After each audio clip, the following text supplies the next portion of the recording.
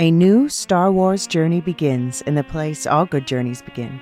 At, well, the beginning. This Star Wars Day, I'm excited to introduce the new Star Wars Canon Timeline podcast, where we will piece together the complete story of that galaxy far, far away in timeline order, from the dawn of the Jedi through the great unknown following the sequel trilogy. This is a podcast for both Star Wars superfans and complete newbies. Listen to the short intro episode now to hear how it works and what to expect over the coming weeks as we set the stage for the new television series The Acolyte, which we will be covering with weekly breakdowns. Subscribe to the Star Wars Canon Timeline podcast wherever you listen to take part in one of the most epic and expansive stories ever told, following all the twists and turns from start to finish. May the 4th be with you all month and beyond.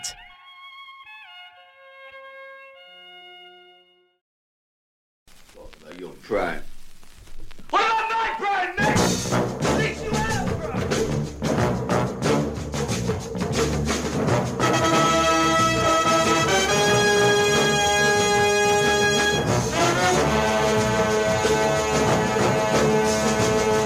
Welcome to Cocoons of Horror, the podcast where we review classic horror films and other pulp fiction.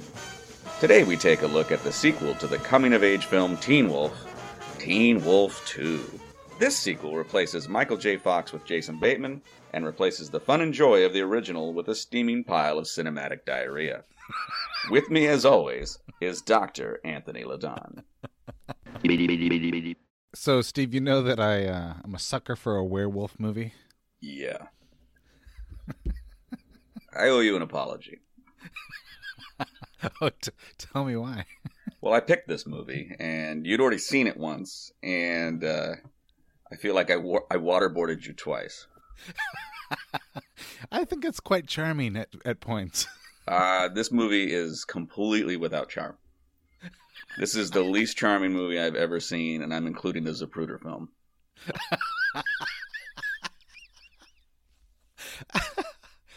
I'll tell you one thing. This might be the worst movie I've ever seen. Okay. I'll accept that. However, the boxing's still better than Rocky. If I was going to rank boxing, like, scenes, yeah. I don't know that this is, if I'm, including all the Rockies, I mean, it's certainly better than 5 and 4 and much of 2. You have at least a gesture to guard your face in this film. Yeah. Okay, if you're willing to get on board with me on that, let me take it a little bit further.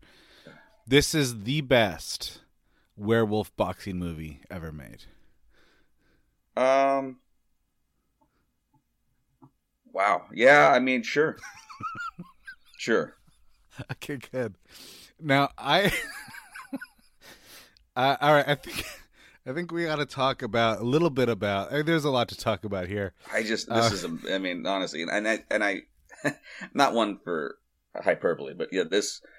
If it weren't for like a pretty decent soundtrack, good Christ, this movie's bad. Okay. Yes. However, it's a comedy, right? I mean, is it? I laughed several times while watching. There was a point where I howled laughing, but it was not during a part that was like written on the script to be funny. That's right. So it meant to make you laugh. Sure. And it succeeds, I guess, right? It makes you laugh. Where's the problem? Well, the funny thing is like I'm not even sure so this is, and I don't like laugh out loud a bunch, right? And I certainly don't laugh out loud like alone. But in this case, during the musical number, yeah. I mean, it went from I went through a lot of emotions. Like at first I was like, oh, just don't. Like I was just sort of like, I'm like, this is when my son left the room, by the way. Yeah, no, good boy. I'm like simultaneously, like I'm multitasking. I'm looking up time machine, like theory to see if there's a way that I could go back and just stop that from happening. And so I'm just cringing. And then it's like, I'll suddenly just start getting mad. Sure. Because I'm thinking like, okay, Bateman, this movie comes out in 1987. Bateman's born in 1969. He's 18 when this movie comes out. There's a good chance he was filming this when he was 17. I'm like, this is child abuse. and then I just get to the point where, like, because it's just relentless. It's like, no, we're gonna do this all the way through. We are gonna go start to finish with this particular song and dance number, and like then I just start laughing, like, and it was kind of a maniacal, I might be becoming a supervillain kind of laugh. Like it was almost like it was like a Clockwork Orange type experiment. I start laughing, and I'm like, I don't even. It's just maniacal. This is like what? Like just the idea that I live in the same universe where this was a good idea to somebody. So Bateman. All right. So this movie was directed by Kent Bateman. Mm-hmm. I'm assuming, I have done no research at all. I'm assuming that this person is related to Kevin Bacon. I'm assuming that this person is related to Jason Bateman in some way. And hates him. And hated him growing up. And you're suggesting that this is an attempt to ruin a child. Yeah, this goes deep. This is a family issue. It's a family issue. Like this is a Game of Thrones Succession. Yeah, I think there's a parallel, right? So I think what happens is that in real life, Jason Bateman is getting enough heat at home, right? Like he's had some success, even though it hasn't been like sustainable success. But he's of the Bateman. You know, I mean, everyone was like kind of like hitched their wagon to Justine, but then she kind of looked like maybe she's a one-trick pony. But it was Jason's on the ascent, and maybe he was getting a little cocky at home. You know, maybe everybody's like, "We liked it before you were famous," and he's like, "This is who I am, man." So he was. So they created Teen Wolf 2 to sort of parallel and create like an allegory for his own life. And then they were like, well, we can't stop you in real life. Kent Bateman is the father of actors Jason Bateman and Justine Bateman. Yeah, and he clearly hated his son. I think it was sort of like, you've gotten too big for your britches. I think you're going to need to be humbled a little. I mean, I don't know. Maybe it's not the worst thing. It's creative Hollywood punishment. I like the idea, right? I can't ground you, but I can put you in a terrible movie. Because most child actors are ruined by the experience. Oh, yeah. So maybe it's sort of like, okay, but I'm going to set you up to be a well-adjusted adult by putting you in the worst werewolf movie ever made. In order to save you, I must destroy you. Mm-hmm. Mm-hmm. At one point, there's a couple points in the movie where he's called a dog. Yeah. He calls himself a dog. He's called a dog by a really pretty girl. But he does a really good job of trying to like move away from that by running in the park and catching a frisbee.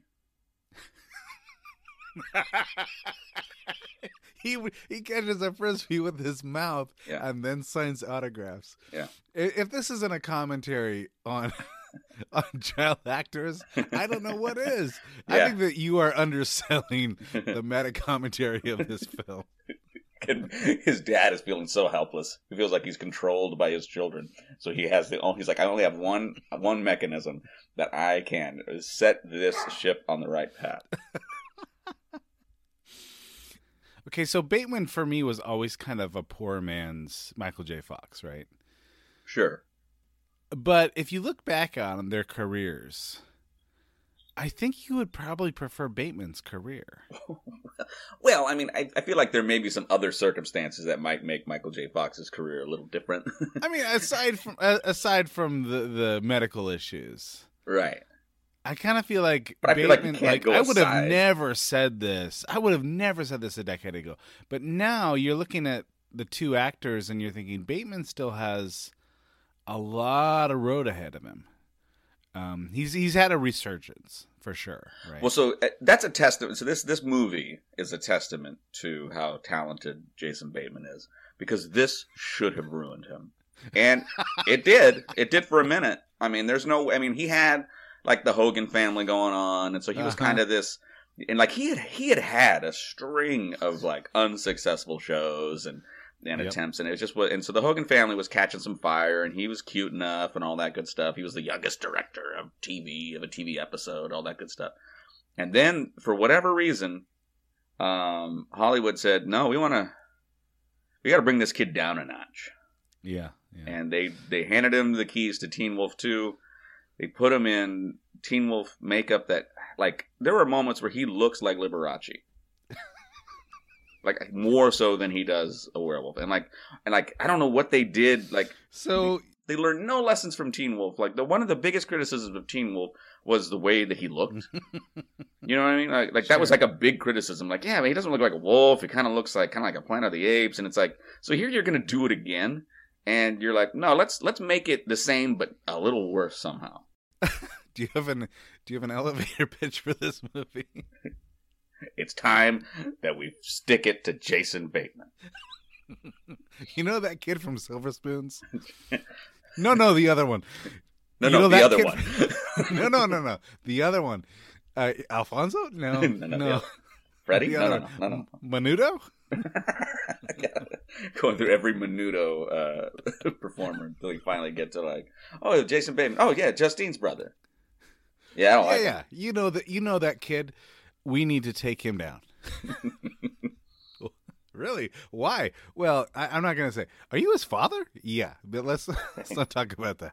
So I want you to know, Steve, that I've attended many institutions of higher learning in 3 different countries. I have taught at several institutions of higher learning. I'm here to tell you that this administrator, he's probably the most authentic depiction of what college is like in real life. Sure. I think everyone I've ever met in higher learning is worried about the regional boxing championship to bring the institution to its former glory. Right.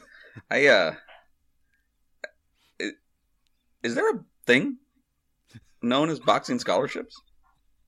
I don't know. I've never heard of it. I don't know about scholarships. Very curious as to which colleges are like historically known as boxing colleges. Sure. To the point where if that shine dulls a little bit, it's bad for the entire institution. So okay. There's a lot here. I mean, and it's just like I will say I don't know that there's been many movies that have made me think about them so much, quite like Teen Wolf 2. So Chubbs was on the varsity. I told you Chubbs was the highlight of this entire film. Chubbs was the varsity basketball player at the high school, which is impressive at the age 33 or whatever he was. Mm-hmm. And he wasn't good. Made him popular enough to motorboat it at the party. Exactly. And then did he get a boxing scholarship? He's on the collegiate boxing team. Also plays the tuba. My sense is that he got a fencing scholarship. Oh, that's right. Then, that's right. There was a fencing. Totally forgot. And then once he got there on his fencing scholarship, he went out for the boxing team because there was no one else in that weight class. Well, because he also knew the coach from high school.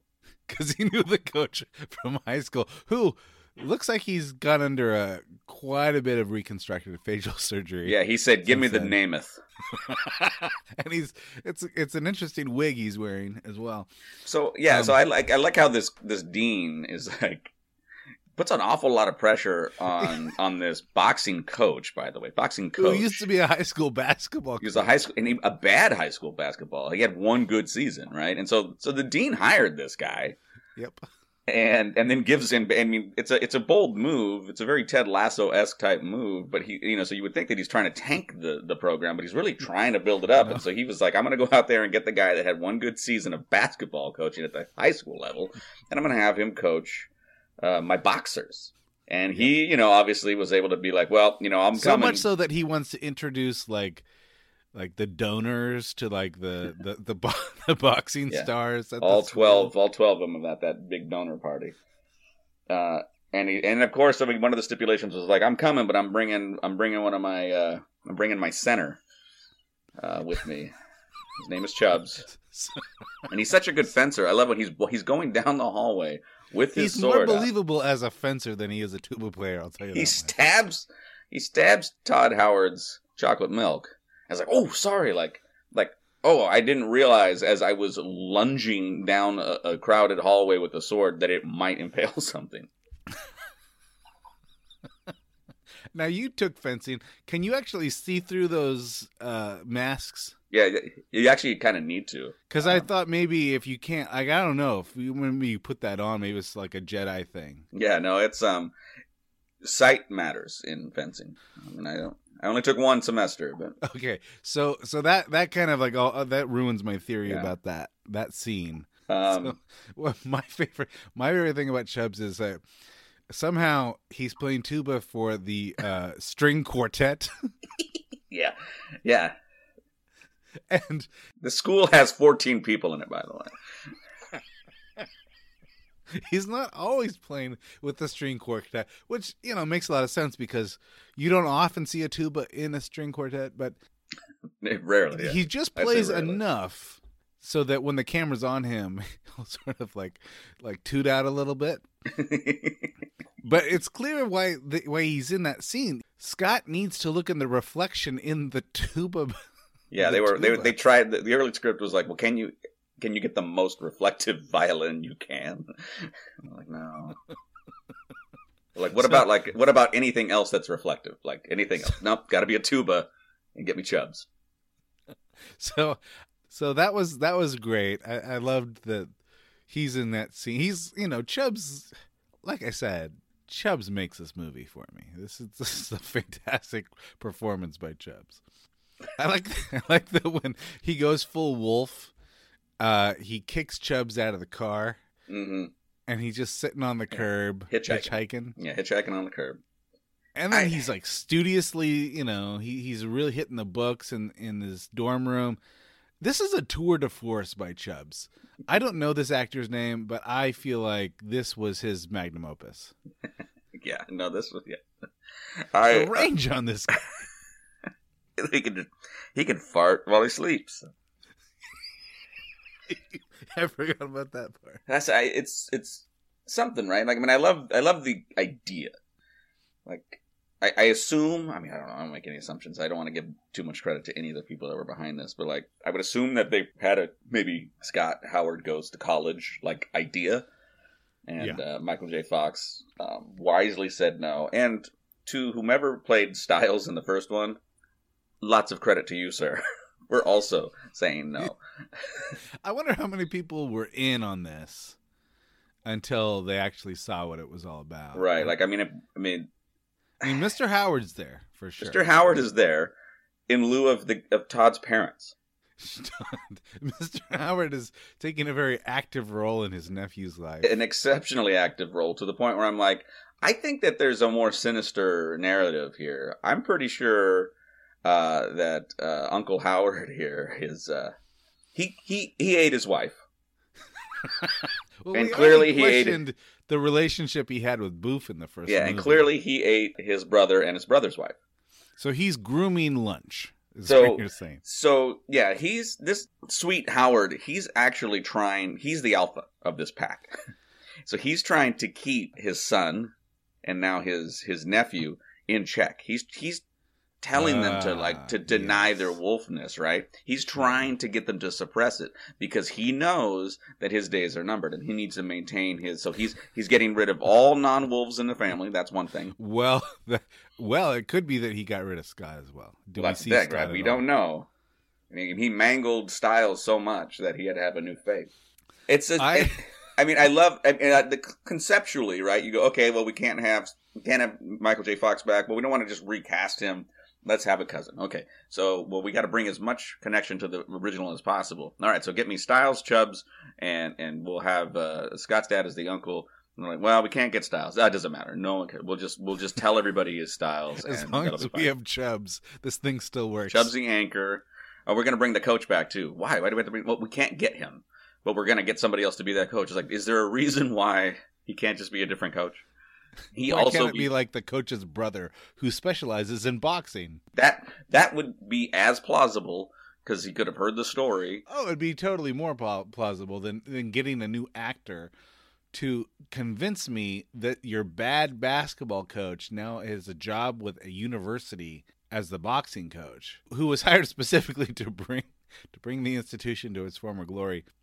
I think you're right. I think that there's something nefarious about Mr. Howard here. Yeah.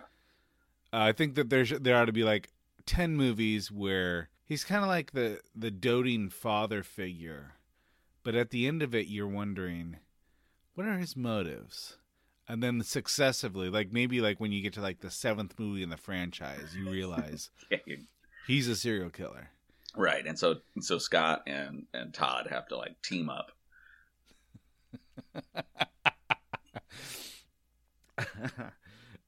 I was really digging the idea that you've got a teen wolf, but he's like super nerdy. Yeah. I like that idea. I feel like you almost don't need to connect it to the previous movie at all. I'll give you a werewolf movie, but this is going to be a super nerdy wolf. Like he's going to use his werewolf powers to like register for classes and get a library book. I'm in. I feel like give me more of that. I want to see with all the ferocity that Michael J. Fox wants beer. Right. This werewolf wants a science book that later he admits that he's so smart he probably doesn't even need to read it. Right. So with Teen Wolf, then here's the thing is, and I defend Teen Wolf. You know, I mean, it's a bit of a misfire in many ways, but I like the idea of adolescence combination with being a wolf, right? Like, so the idea of becoming a man, or the perception of what it means to become a man, especially in high school, and how like there's sort of this hyper macho sense, right? Like you got to be good with the ladies, you got to be a jock, all that different stuff, right? So then the wolf gives the ability to sort of, you know, navigate that, but you lose yourself in the process, right? So that's the balancing act. So I think the in and of itself, Teen Wolf has got like it's got a good foundation.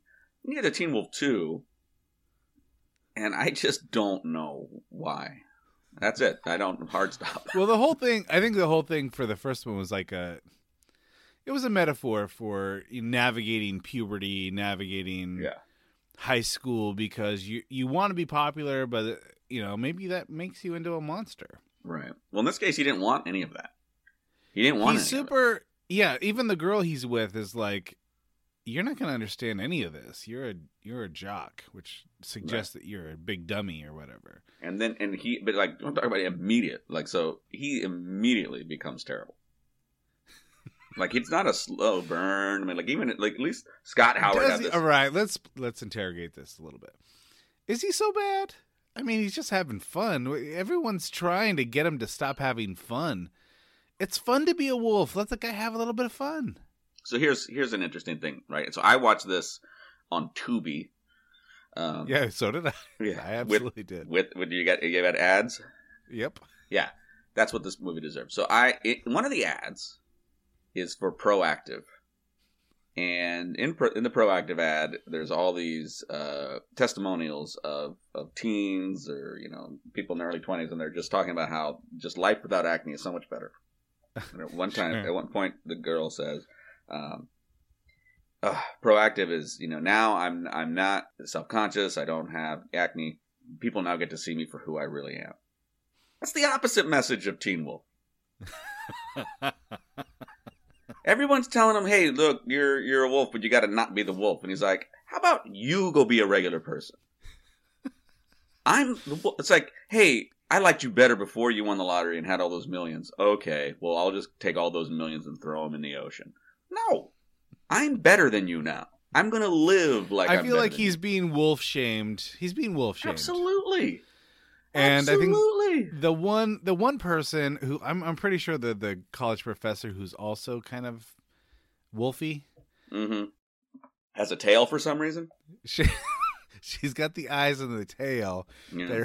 They couldn't afford to put her in the full wolf garb, I guess. Yeah. Or maybe they tried it and they're like, nope, too wolfy. Yeah. Just throw a tail on her. It's a little more sensible. I thought this was gonna work. This is gonna bump our rating up if we put you in the wolf costume. Yeah, I kind of feel like we need to remake this movie. We need a Teen Wolf 2 also, or a Teen Wolf as well. This time it's good. People around him saying, "Yeah, it's good. Yeah, we like it. We think that you could have it all, man. You can be a scientist and a wolf at the same time." I don't know why the wolf turns you into a jerk. I don't know why. It's like all of a sudden the wolf attracts the worst kind of people. Why can't Styles and Chubbs just enjoy the wolfiness? Yeah, the lesson almost seems more to Styles, right? Like that kind of feels like what it's like. You're capitalizing on it, and now look at, because he says I created a monster, right? It's like, and I feel like it's missing. I mean, I guess the idea of the curse of the werewolf, when you look at the various lore and other films, and it turns you into a monster. I mean, like you're kind of vicious, and it's hard to contain because you have this animal, instinct. And in this case, like, yeah, you have that, but it manifests itself in, very elaborate choreographed dance sequences. You drive a Corvette recklessly. Threesomes. And that's... Well, we don't know what's going on behind that. I have a pretty good idea. No. This is just a lively game of spades happening. He's just showing how good he is at Twister, and it's just so hot in the room. I mean, when I'm going to talk about this probably like 17 more times, because I've only seen the movie once, but I've probably seen the "Do You Love Me" dance song and dance sequence probably like 14 times. I mean, what? How? There is so much that goes on to throwing a party like that, and the streamers and all of that stuff. And I'm like, how is Styles pulling it off? And I'm like, well, when you're the werewolf, you can do almost anything. So my guess is he also decorated. Like, he's so good at decorating now, because he can do everything. He can break dance. He has powers of hypnotism, because half of that dance is choreographed, right? He's even got background dancers. Right, but it's like, and it's not him, it's everybody. Like, how did he has a power that emanates through everybody, and everybody can dance. Everyone is seduced by the power of the wolf, man. And look, the song, very appropriate, right? Do you love me? It's a very passive-aggressive song, right? I mean, do you love me now that I can dance? And that's the whole point here, right? Like, do you love me now that I can box? Do you love me now that I can do backflips? Yep. It's so yeah, it's very poignant, Ken Bateman. Hats off to that. But that is the most absurd moment in cinema history, I think. I don't... You know he can box. Did you know he can sing? He's got to learn how to box overnight, because he's just been relying on his wolf powers to box. Right. And the solution is to have Mr. Howard come and teach him a few moves that no one's seen in 30 years. For the uppercut. Yeah. I guess and when he gives him that look, like, now it's time to do the uppercut. Like, no. They stopped teaching it. The uppercut was gone from boxing for 30 years, and enough to surprise the other university's boxers that just have the word academy across their chests. Yeah, it's like, well, we're looking at ourselves. Okay, during the semifinals, if we can beat school, we can advance to challenge academy.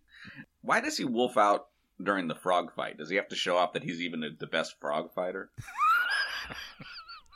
I forgot about the frog fight. Yeah, I think that anything that requires kind of like anything athletic.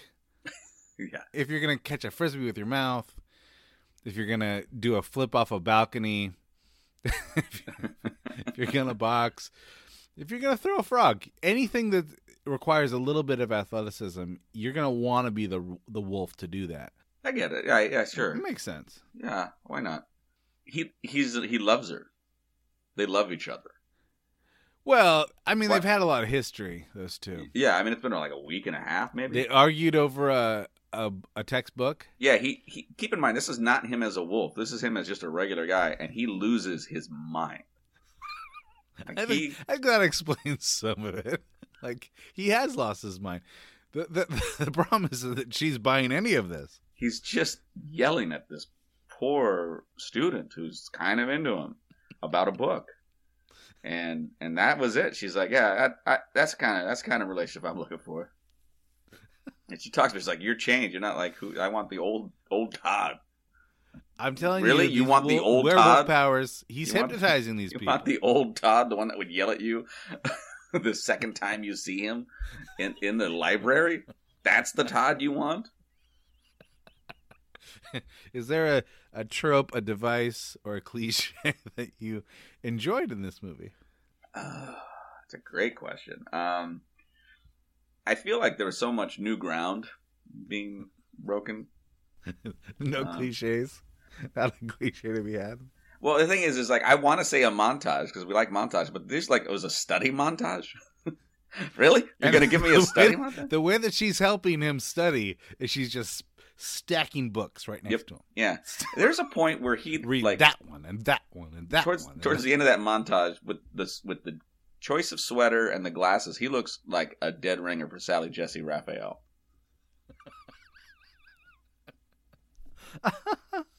Now his whole vibe is me in 8th grade. I had that exact haircut, even with the little, the tiny little stray hair in the part that goes straight up, with just a hint of a mullet in the back. Yeah. Even the green shirt and the acid wash jeans. That was it. That was me. I was wearing those things. Now he's in college. Yeah. I was in 8th grade, but it was, it's about that time period. How about you? What worked for you? I know you're a werewolf guy. Yeah, I like give me any kind of werewolf sequence. I want to see, I've never seen a werewolf wolf out during a dance, looking into his reflection in a tuba. Yeah, he got all horned up in that dance too, and he was wolfing out. I think that was it. It was sort of like I've never been this close to a girl before.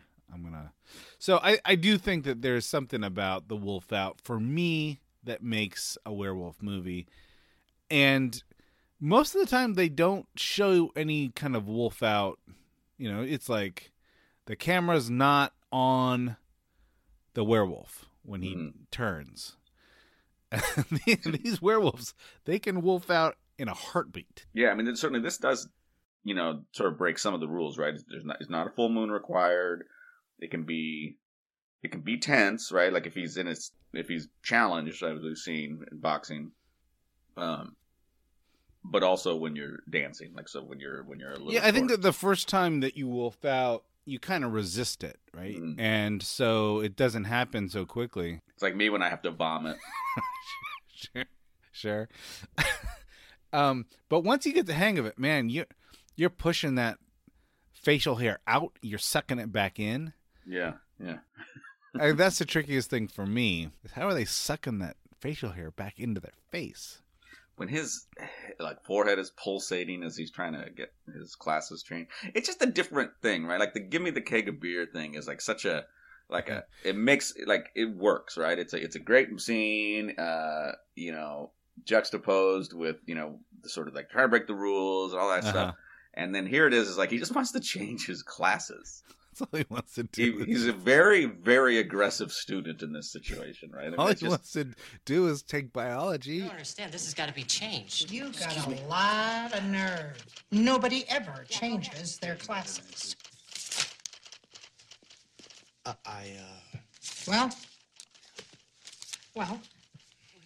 come on. I haven't got all day.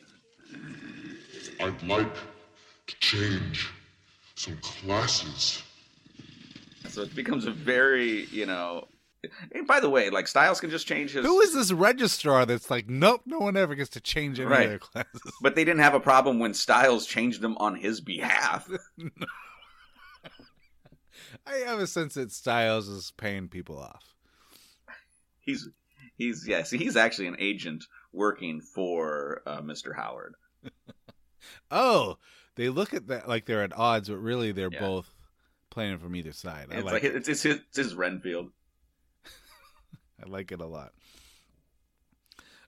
Steve, is this movie better, worse, or on par with a Ron Howard movie? Oh God, this isn't better than a Clint Howard movie. It's not even better than a Mr. Howard movie. Yeah, no, this is a Ron Howard minus infinity. I'm going to say it's a Howard -8. Okay. There were times where I thought it was pretty funny. I mean, I liked when the coach was like, it's a 5-letter word for Italian sausage. He's looking at Boy's Life, Right. Yeah. and he says, "Oh, Frank."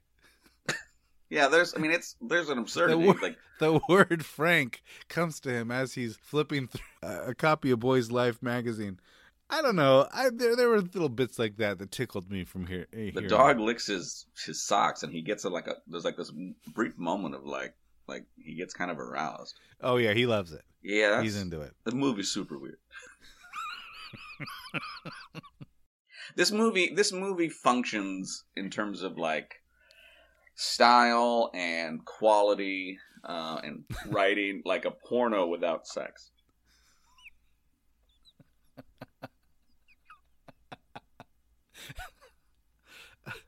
Yeah, I like that.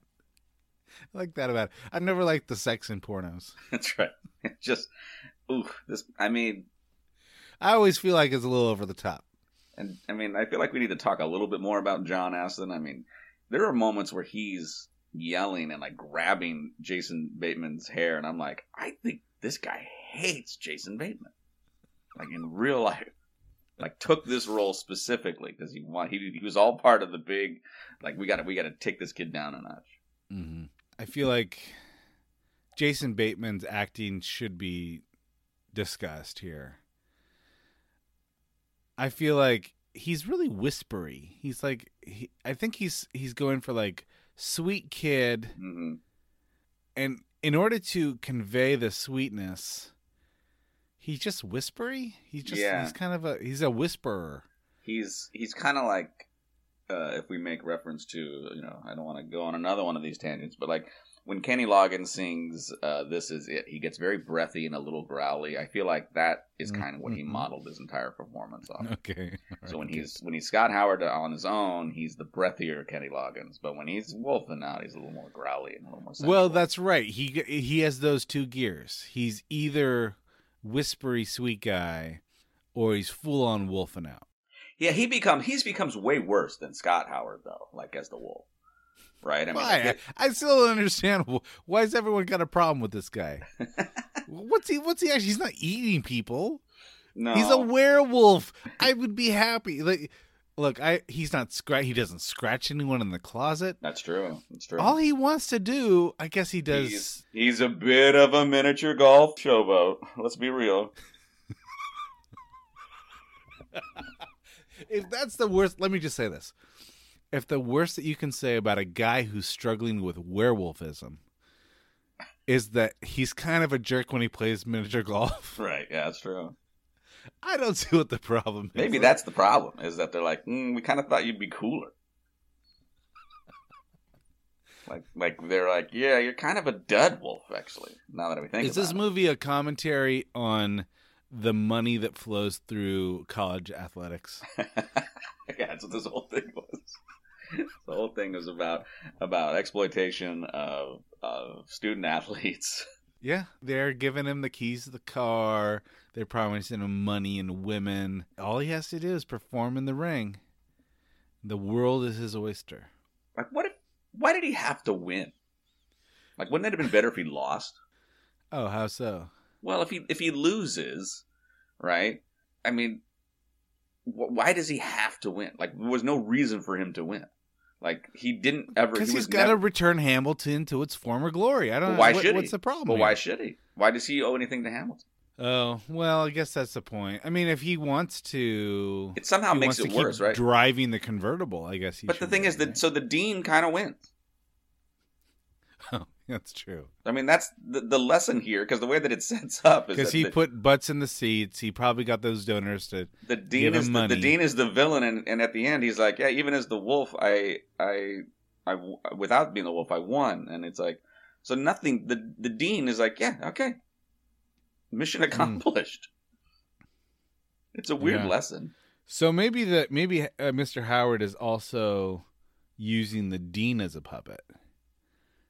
Mr. Howard is maybe the most evil character we've ever encountered in cinema.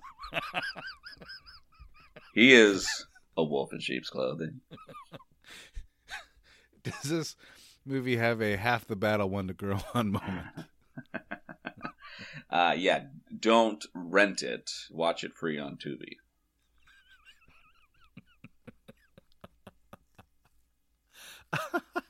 I will say, is this the worst movie we've covered so far? I think so. I mean, it was crazy to me how because I never watched it, which is crazy to me. Like I told some people last night that I watched it, and they're like, "You've never seen it before?"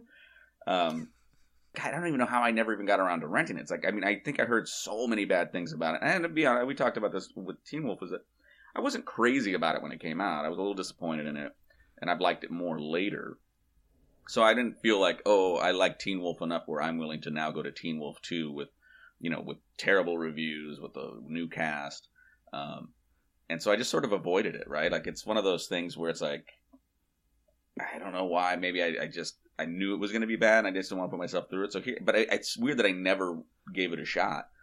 And then here it is, and I'm watching it, and I'm just like, this never had to happen. And immediately, I'm like, this movie's going to be terrible. Like, there's nothing, I can't see a redeemable thing happening in this movie. And it just kept getting worse and worse and worse. Well, then it leans into the boxing thing. I think that the last 15 minutes is boxing. Yeah. That really goes on it's almost like they thought, what we're going to do is we're going to merge the success of Teen Wolf and Karate Kid. And that's gonna be the movie right there.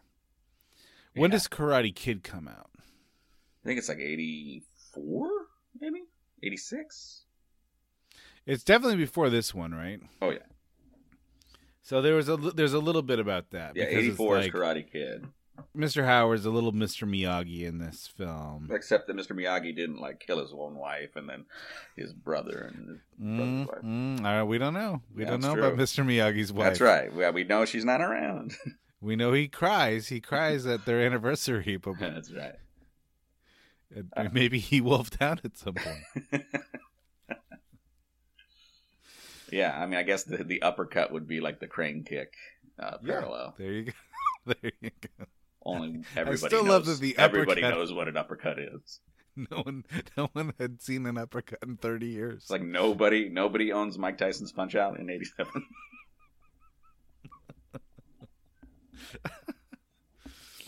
Great shots of the college. A lot of shots at the college. Yeah, they wanted to show us every college building. Right. Yeah, for all 14 students. All right, I think we've done more than enough. I don't know. I feel like we just scratched the surface because it just had such an effect on me. It had such an effect. I love that the Teen Wolf has particular powers. They're not the powers that you would imagine a wolf to have. Right. Yeah. Like at least is there any kind of super heightened senses in this movie? Nope. But boy, he can dance. Teen Wolf's in this universe, if you wolf out, you are absolutely going to be able to dance. I guess just wear sunglasses better. You'll really be able to pull off a pair of sunglasses as a wolf. But not a fedora, okay? Let's just be real clear. You can flip. This movie shows that a wolf can do just about anything except pull off a fedora. Yeah, no. And very few people can. I mean, let's be honest. It's a challenge. But Not even a wolf can pull off a fedora. You could still bring back the uncle and also have this guy have parents we see. Why are they not there? Why? I guess that's the key question for this whole thing. Why this movie? Exactly. So that was if you sum this movie why up, make this movie? Why Teen Wolf 2? If you want to contact us, listeners, you can reach us at cocoonsofhorror@gmail.com. It's important that you spell cocoons right, and you probably won't.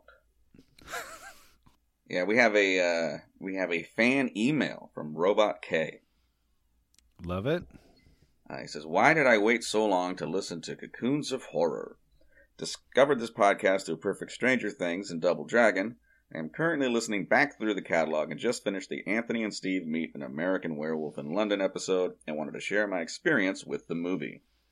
Being in my late 40s, I grew up in the 1980s. My teenage older sisters rented the VHS when I was 7 years old. It was the first horror movie I ever saw, and it contributed to two things. One, me being so scared that I crawled into my older sister's bed that night and wet the bed, with her in it. Serves her right for renting it and letting me watch it. And 2, developing a recurring nightmare in which my sister, in the dream, jump scares me with the vampire demon face flash, similar to the running through the forest scene. Thank you both for reigniting these fond memories. Fingers crossed I don't have a nightmare tonight and wet the bed. Fun fact, minus the problematic artist, John Landis directed the Michael Jackson music video for Thriller based upon Michael Jackson seeing this movie. Keep up with the podcast. Yeah, I had until that email, I had no idea that there was a connection between this movie and Thriller. Yeah, and Landis has an interesting filmography. We talked a little bit about that in that episode, so people can go back and check that out. I will say, Robot K, solid move. If you're gonna wet the bed, don't wet your own bed. Yeah, too many people wet in their own beds. Don't piss where you sleep, guys. That's the takeaway. Crawl in someone one. else's bed and wet the bed. That's your one to grow on moment. Don't piss in your own bed. Robot K actually also wrote an iTunes review for us, which I appreciate. He says a lot of the same stuff that he says in the email, but I like how he ends it. He says, I'm 100% here for an equally satirical and sincere comparison of the werewolf lore in Teen Wolf, Monster Squad, and A Werewolf in London in just a few words. Cocoons of Horror has nards. Hopefully, Robot K and doesn't feel slighted by my disdain for Teen Wolf 2.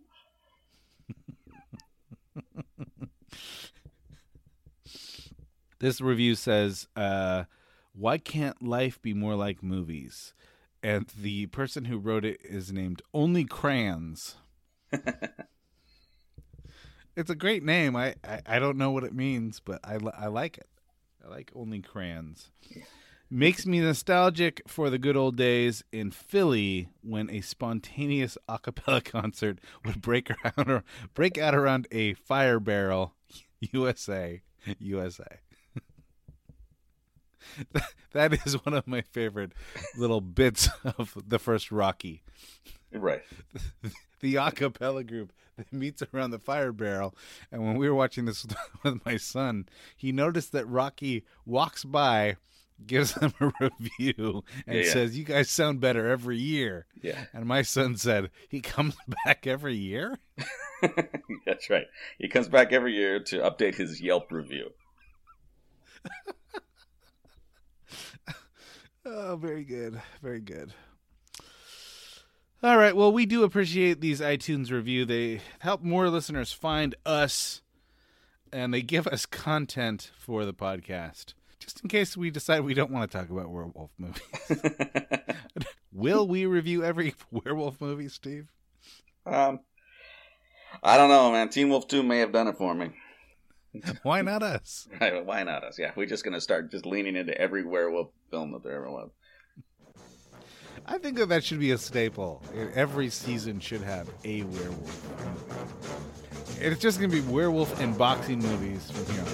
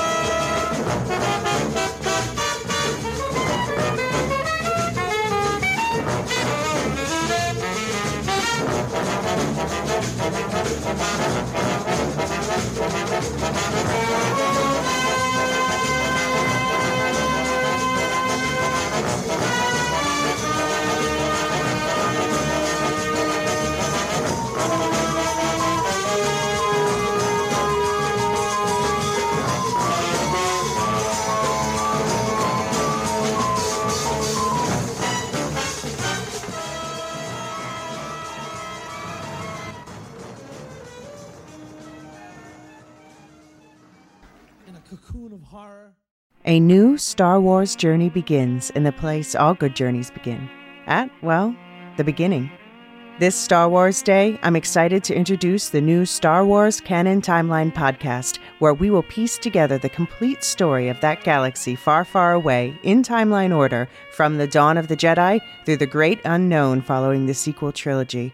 This is a podcast for both Star Wars superfans and complete newbies. Listen to the short intro episode now to hear how it works and what to expect over the coming weeks as we set the stage for the new television series The Acolyte, which we will be covering with weekly breakdowns.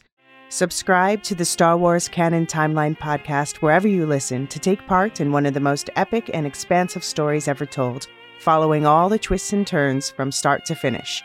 May the 4th be with you all month and beyond.